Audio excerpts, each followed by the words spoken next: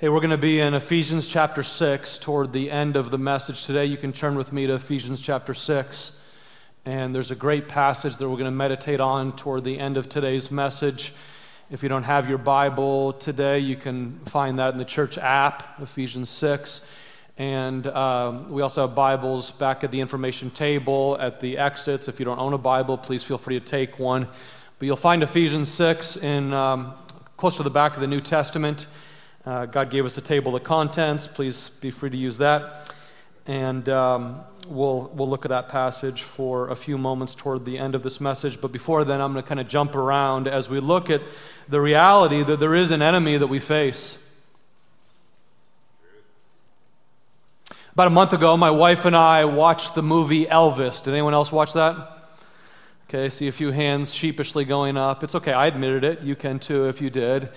I can't recommend that entire movie, though it was very interesting. I'll put it that. I'm not an Elvis scholar by any means. Can't tell you if it was completely accurate, though Wikipedia said that it was pretty true to historical events, so there you go. Anyway, at the end of the movie, Elvis's longtime manager, this man named Colonel Parker, is reflecting on what killed Elvis. And he is dead. I hope I'm not bursting anyone's bubble, but what killed him at like the very young age of 42, seemingly when the world was his oyster. And Parker reflects in the movie as it comes to an end. Some say it was his heart that killed him. Others say it was the pills. Others still say it was me, his manager, that killed him. But none of those was it. That wasn't it. I'll tell you what killed Elvis: love. It was love that killed Elvis, he says. And then if you've seen the movie, the next thing the director does is cut to all of these scenes where you have Elvis on stage and tons of adoring women just fawning over him, trying to get up on stage.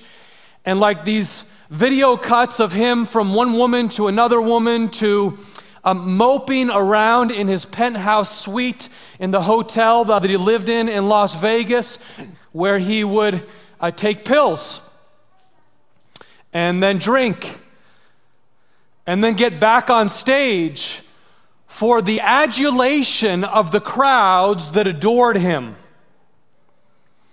And then you see these scenes of him losing his wife and losing his daughter. And in essence, what Parker is saying there is what killed him was an infatuation with the false love of the crowds, which he exchanged for the good, ordinary love of his daughter and his wife. And that exchange ended up ruining his life. Now, some of us are dealing with some kind of stronghold ourselves. In a room this size, I can promise you, and what I know about our church is this: many of us are struggling in some area of life that has become a stronghold of sorts, even a lifelong battle for us. Much like Elvis experienced. It could be an addiction to some kind of substance or to alcohol or to sex or to pornography. It could be an addiction with your stomach, that food just has overarching control over your life. It could be some kind of passion like that. It could be anger, that you just constantly live with a level of anger underneath the surface that bubbles up at a moment's notice and you go off. It could be for some like the pride of always needing to be right, such that you just walk around through life constantly judging people, no matter where you go. It could be for others like this stronghold of like always worrying about money. That I'm never going to have enough, even though I've always had enough. This constant worry about money that leads you to always look at the stock accounts and always look at your bank accounts and constantly fret about that. And it can become a stronghold, can it not? Each of these things can. Now, I haven't necessarily had one of those strongholds in my life, but I've had plenty of struggles, plenty of temptations that have gone deep and that have threatened to become strongholds in my life if I'm not careful. I've struggled at times with impatience that has bubbled up at times to anger. And I've struggled at times with the pride of needing to show that I am right and someone else is wrong. How silly. It's just silly thinking. Recently, kind of out of nowhere, I struggled with the sense of bitterness.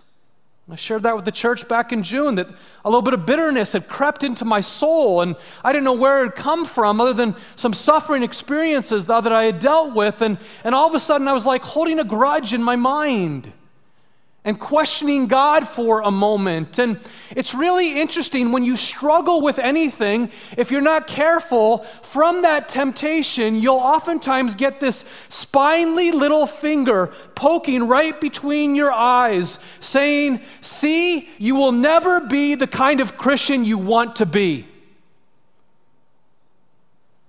You'll never be the kind of disciple that you've always wanted to be since you became a Christ follower. You're really not the husband, you're really not the father, you're really not the pastor that you want to be. Never quite enough. You know, self-rejection, some of us in this room, we struggle with self-rejection, and I just want you to know, if you struggle with self-rejection is one of the great enemies to the spiritual life. Okay, God does not reject you, not by any means. And so who are we to reject ourselves? Self-rejection is one of the great enemies to growth in the spiritual life. Those thoughts that I've wrestled with can be so very dangerous because those thoughts can birth a struggle which then can mature into a stronghold, which then can become a lifelong battle if we're not careful. So what I want to do here, though, this morning is just give you 4 words that are critical for us in any battle that we face, any temptation that we might be facing, that we could interrupt the struggle when it's a struggle in order to prevent it from becoming a stronghold. I don't know if you're a note taker, but if you are a note taker, I encourage you to take notes. If you're not a note taker, I encourage you to take notes. Because this is an important message. This relates to all of us, because all of us struggle in different ways, not the same ways, but every single one of us is the same in that we have some area of spiritual or ethical struggle. The first word is this. I just want to encourage you as it relates to the enemy that we face, the enemies that we face, you must start by being alert. Be alert to the battles that are in front of us. Be alert to the enemies that we have. In fact, there's not just one enemy. There are 3 enemies that we all face. Okay, the first one is our own selves, right? It's the man or woman that's in the mirror. It's our own flesh. Such that we do what we do not want to do, as Paul says in Romans 7, and the very thing that we want to do, for some reason we have a very difficult time doing that. This is the battle, though, that we all face. It's interesting to me, when I meet people who say they do not believe in the Christian view of the human condition, that says we're all kind of bent in upon ourselves, that we all have this selfishness, that mostly looks within ourselves. Like, all you need to do is watch 2 toddlers in one room with one toy, and you'll quickly see the human condition, okay? The human condition has not changed. We are bent in on ourselves, and we struggle with that. That's our first enemy. Our second enemy is the world around us. And all of the information that comes to us, all of the screens, all of the images, all of the temptations from the world that is quite a bit more than perhaps our ancestors faced because of the way we are constantly bombarded by images today. That's our second battlefront. And our third spiritual enemy is called Satan, who the Bible describes as holding a significant degree of sway on this dark world. Let me give you a few examples. Jesus repeatedly calls Satan the prince of the air. the prince of the power of this world. Jesus used that word. The Apostle John, the closest friend of Jesus, said, "We are children of God, but the whole world is under the control of the evil one." Do you think of the enemy to our souls that way? That he holds a level of control over the entirety of the world and the dark systems that are around us? 1 John 5:19, the whole world is under the control of the evil one. The Apostle Paul goes on and he says this in Ephesians 6, which we'll look at in a few moments. He says, "Our struggle is not against flesh and blood, but against the rulers, against the authorities, against the powers of this dark world, and against the spiritual forces of evil in the heavenly realms." Which means your battle, if you have a battle that you're facing right now, perhaps relationally, please believe this by faith, that relational battle is mostly not against another person. Do not think of other people as the main place of your battle. Once you think of yourself as battling against other people, or starting to think of other people as those that you would hate, well, guess what? It will be almost impossible for you to reach them with the hope of Christ. You don't want to think about people that way, because our battle is not against flesh and blood, it's against the powers and the principalities, the spiritual forces of this dark world. Now, those are just a few examples, and well, what do you make of all of that? That's a pretty significant influence that the enemy has here in this dark world. The truth is, whether we want to admit it or not, is there are essentially two kingdoms. There's a kingdom of God, and there's a kingdom of darkness. And the kingdom of God is a kingdom of light and joy and peace and love and goodness and righteousness. And the kingdom of darkness, the kingdom of the enemy, which influences the different world systems in this world, is a kingdom of violence and hatred and lust and greed and pride. We live in a war zone where struggles turn into addictions in individual lives all the time. Right? I mean, let's just be honest about it. Just look at the wreckage of human life. We see it around us all the time. And so as a result of all of that, the Apostle Peter puts it succinctly. He says, be on guard. Please, my friends, be alert. Be on guard, because your enemy, the devil, prowls around like a roaring lion looking for someone to devour. Stand firm against him and be strong in your faith. Be on guard, stay alert. Now, here's the deal. Generally, we will be tempted in our lives in at least one of three different main ways. I think of three different large categories of temptation. Whether it comes from Satan, from our own flesh, or from the world, there's three different large categories of temptation, and they go like this: pride, lust, or greed. Okay, another way you could put this would be pride, passion, or possessions. Okay, whether it be passion for alcohol or for food or for the lust of the eyes related to pornography or sex, that's all under that rubric of passion. Pride, judgmental spirit, oftentimes anger, all under that rubric of pride. And then possessions, greed, covetousness. I can't see that someone else has something nice that I really want without this gotta have it gene going into play. Okay? Pride, passion, possessions, or as one pastor has put it, girls' glory or gold. Or guys' glory or gold. You get the picture here. And from those large three branches, there are all kinds of ugly shoots that grow in many different directions. And so to be alert about those branches and our spiritual enemy is to regularly ask ourselves this question: where am I tempted? Where am I likely to struggle? And I'm telling you, all of us is likely to struggle in at least one of those three broad areas. And so to be alert is to say, I'm tempted by greed. And so because I'm tempted by greed, I'm going to be really, really careful what I look at online. I'm going to be really, really careful not to compare what I have to what someone else has. And when I see that coming in, I'm going to admit that to God. I'm going to ask for His help, that I'd be content with what I have.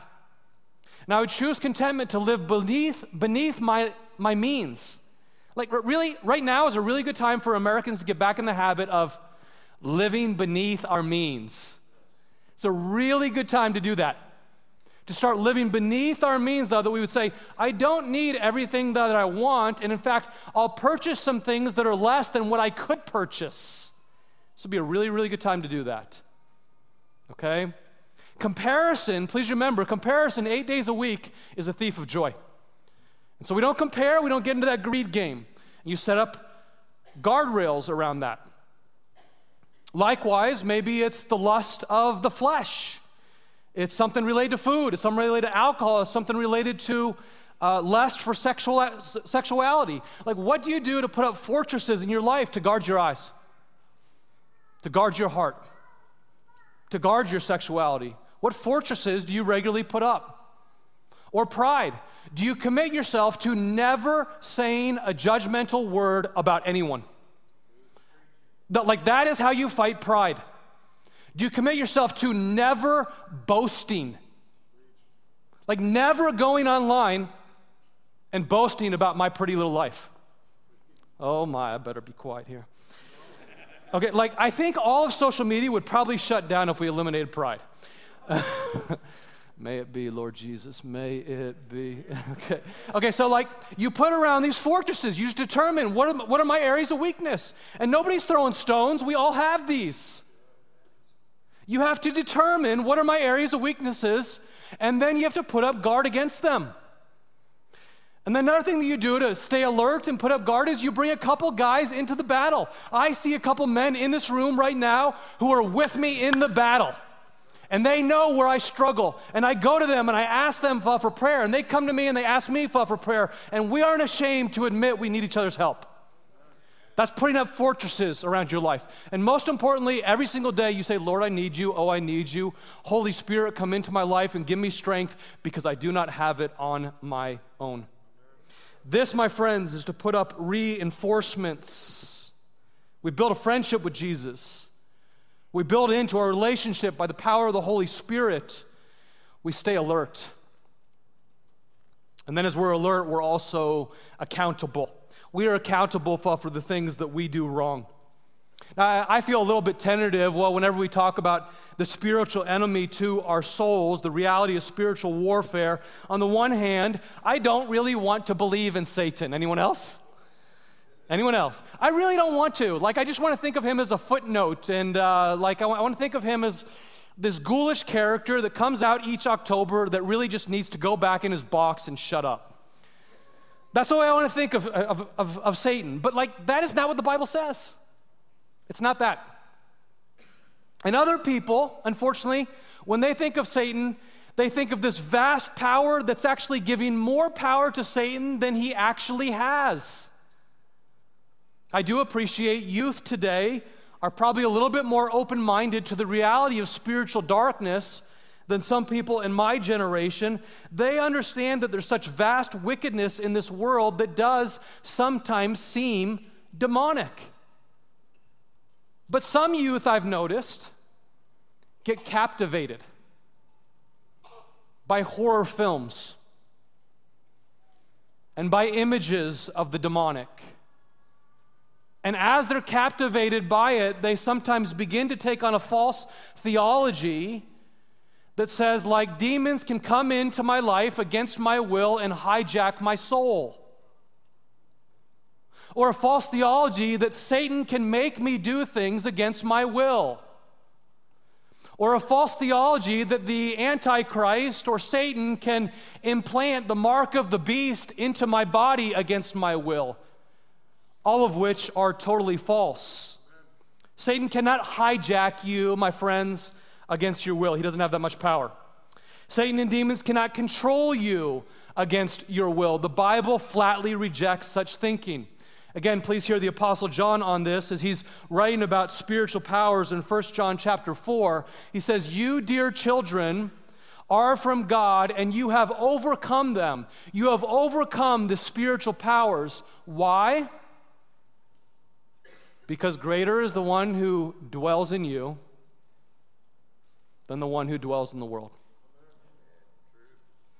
If you've embraced Christ Jesus as your Lord, then the Holy Spirit now dwells in you, and his power is far greater than the one in the world. And so no one else outside can trick you against your will. And therefore, you are accountable for what you do. God has given you free will, and the enemy cannot take that away from you. By show of hands, have you ever heard someone say, "Oh, the devil made me do it"? Come on, raise your hand if you heard that. "Oh, the devil made me do it." No, he didn't. No, he didn't. You just tell that person, "No, he didn't." No, he didn't. Be accountable for your own actions. Understand that the spiritual battle is real, but greater is the one who lives in you.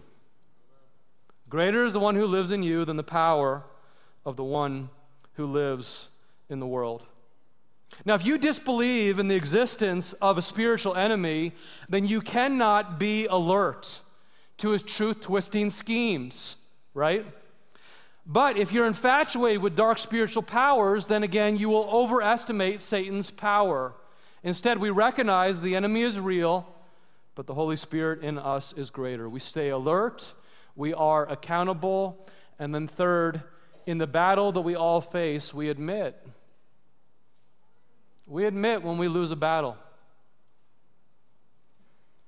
It's a very good and wise thing for us to quickly admit when we lose one of our spiritual battles. You know, one of the paradoxes of the Christian life is this: repentance is power.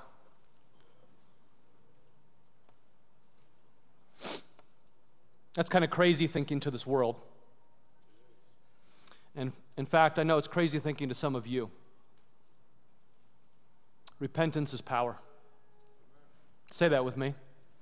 Repentance is power. It really is. Because when we repent, we turn away from our own dominion and toward God's dominion. When we repent, we turn away from the way we were going, and then we turn back home. Back home into God's reign over our lives. 1 John 1 verse 8 says, "If we claim to be without sin, then we deceive ourselves and the truth is not in us." So if the truth is not in you, then that's a position of weakness. If you claim to be without sin, the truth is not in you, and that's a position of weakness. But if you confess your sin, then the truth is in you, and that becomes a position of power. And not only so, God is faithful and He is just to forgive you of your sin at the moment that you confess it, to cleanse you, to purify you from all unrighteousness. That's strength. That's a position of power. Now, please understand, to admit one's sin is not to say, "Oh, I'm sorry all the time. Woe is me, I should just go eat worms and sit in a corner all by myself." It's not that. It's to agree with God, what He's already said about some misstep in our own lives. And then to say, "I was going this way, and this way is really not healthy for me. I'm coming back home to you, God. I'm coming your way. I'm coming back home to you." That's really all repentance is. You think about it, like when you do that in your marriage gets stronger. To quickly apologize gives your marriage an opportunity to quickly forgive and to get stronger together. But if you don't apologize, then what happens? Pride and anger and resentment and bitterness builds up.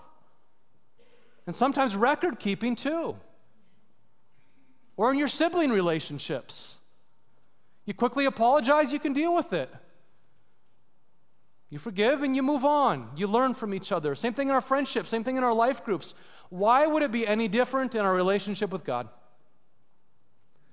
We quickly apologize when we miss the mark, and God, who is so faithful and loving, who cares about us so deeply, He restores us and strengthens us well once again. This is a position of power. I'm so grateful for our rooted study, which has reminded us that repentance is not something that you just do once when you come to faith in Jesus Christ. No, this is a regular rhythm of life, because all of us miss the mark on a regular basis, me too. And so on a regular basis, we have to turn back toward what God wants to us, with the commandments that He's given us that are the very best thing for our souls. And friends, this is part of the way that God uses a gift to humble us and to keep us back on course. And very significantly for our purposes today, repentance is part of God's gift to take a struggle and prevent it from becoming a stronghold. I'll give you an example in my own life. I shared it already. 5, 6, 7 months ago, I don't know why, out of nowhere, I do know why, but like it was kind of a new thing, I started struggling with bitterness. It wasn't something that I'd struggled with before in my life, but it's like there's new temptations and new seasons of life, and there were several suffering experiences that I've gone through, just like we all do, over the last 18 months, and as I was processing thought through all of that, I just started to kind of get upset with God. And upset with a couple people. And not really wanting to forgive a couple people. And I wrote down in my prayer journal on June 23rd, in my suffering right now, God, I ask that you would guard me from bitterness. As I often feel lonely and unstable these days, would you please guard me from anger and bitterness and doubt? Would you please meet me in my emotions? Please settle my feet once again. Please grant me your hope in this valley. Make me lie down in green pastures. Amen. It wasn't very eloquent. It wasn't very churchy.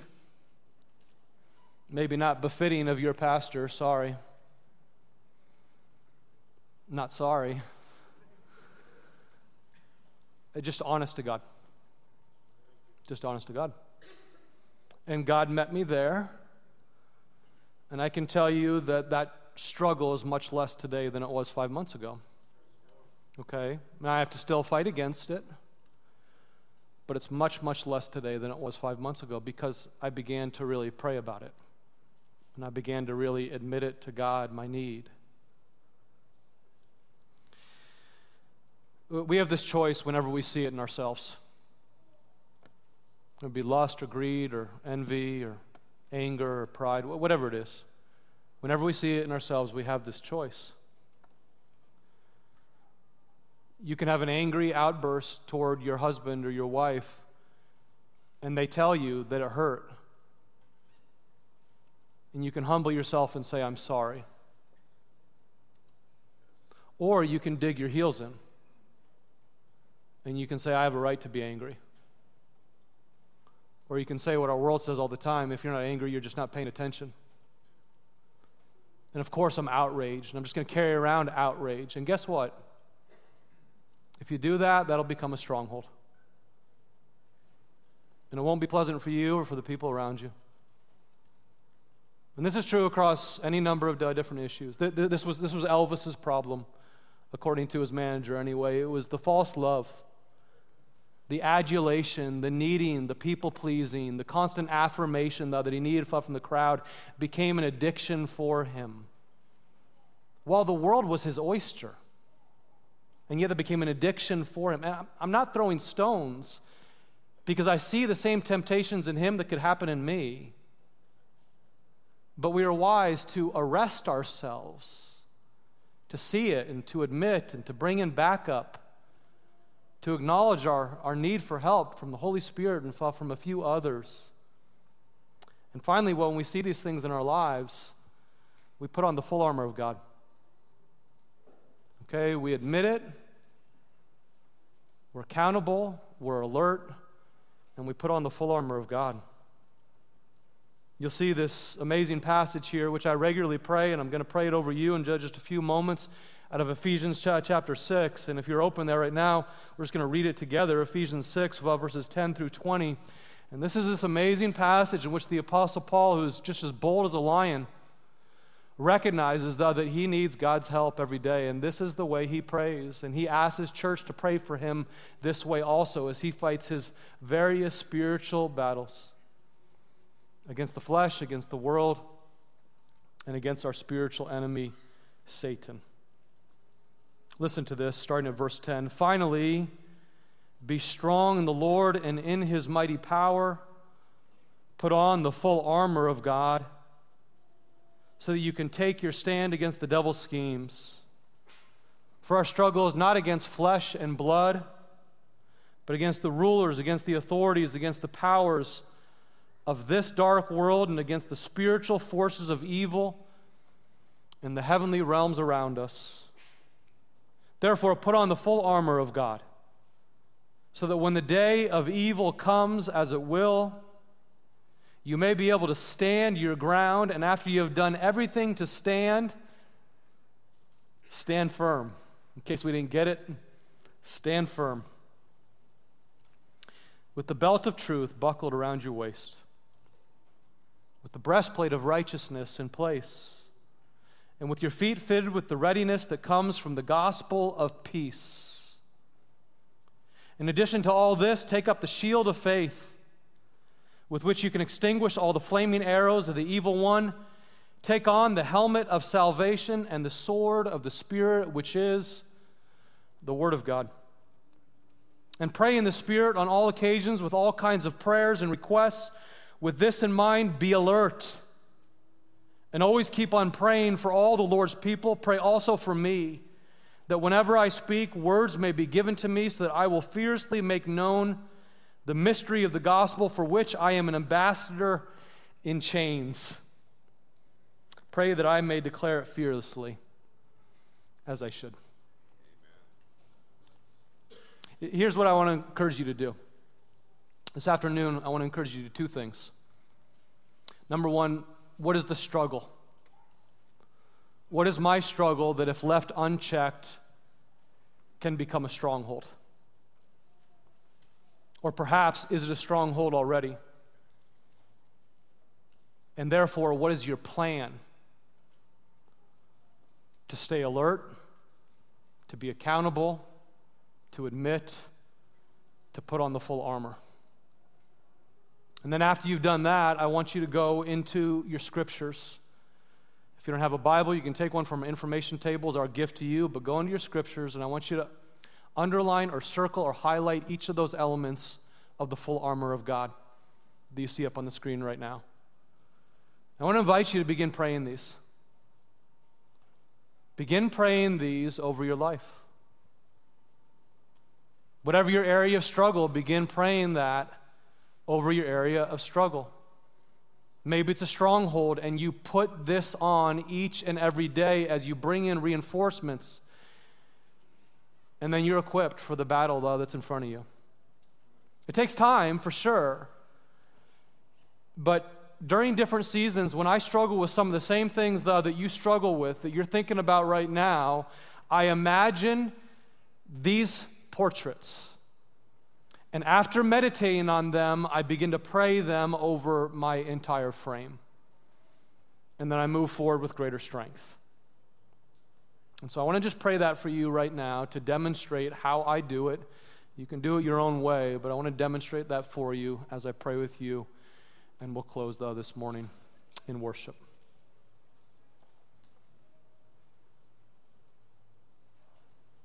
Father, I want to thank you that you do not leave us alone. I want to thank you that you fight our battles for us, but also there's times that you call us to fight. There are enemies in our lives. Each of us is dealing with something different today.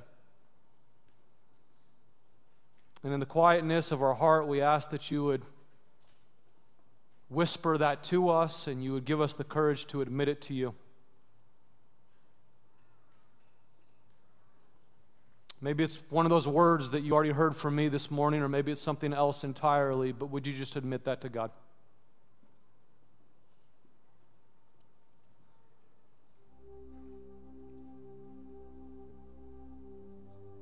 Now, Father, would you give us wisdom right now on how we would develop a plan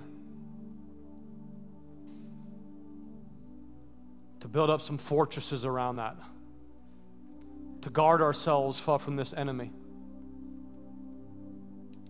Please speak to our hearts even now.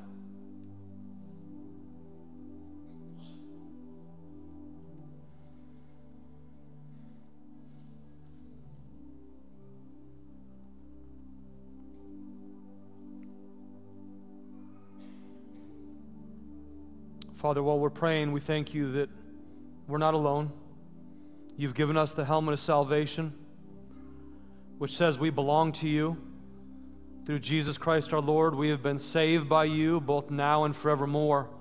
And we hold that to be true regardless of what any enemy has ever said to us. Because of what you have done for us, Jesus, may our mind be protected from lies. We ask, God, that your righteousness would be the breastplate over our hearts. It's your goodness that makes us good, God. We are not mostly saints on our own.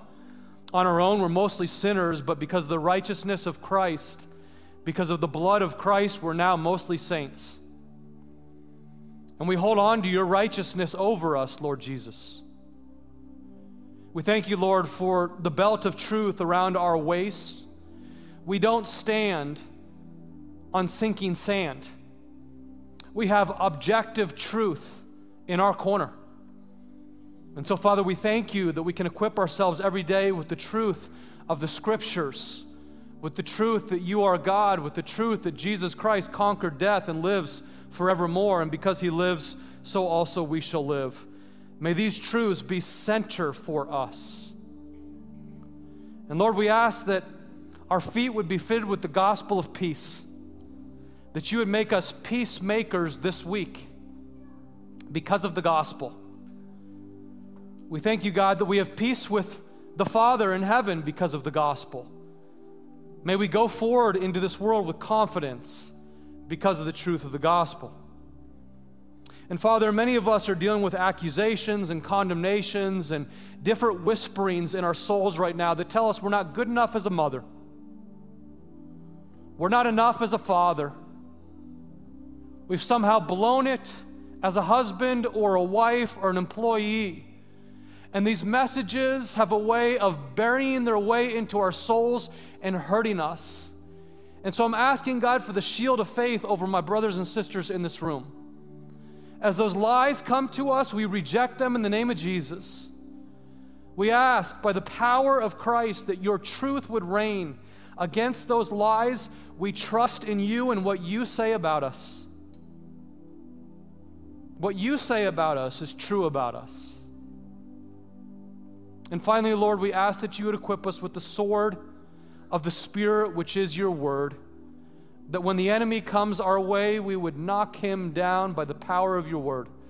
We would hold on to the truth of your word, and we would say it during our moments of doubt. We love you, Lord. We thank you that you give us power for the spiritual battles in front of us. We are not on our own. We thank you for your Holy Spirit. We thank you for this church. We thank you, God, that you've given us everything that we need for life and godliness. We want to live for your glory this week. May it be. May it be. In the mighty name of Christ.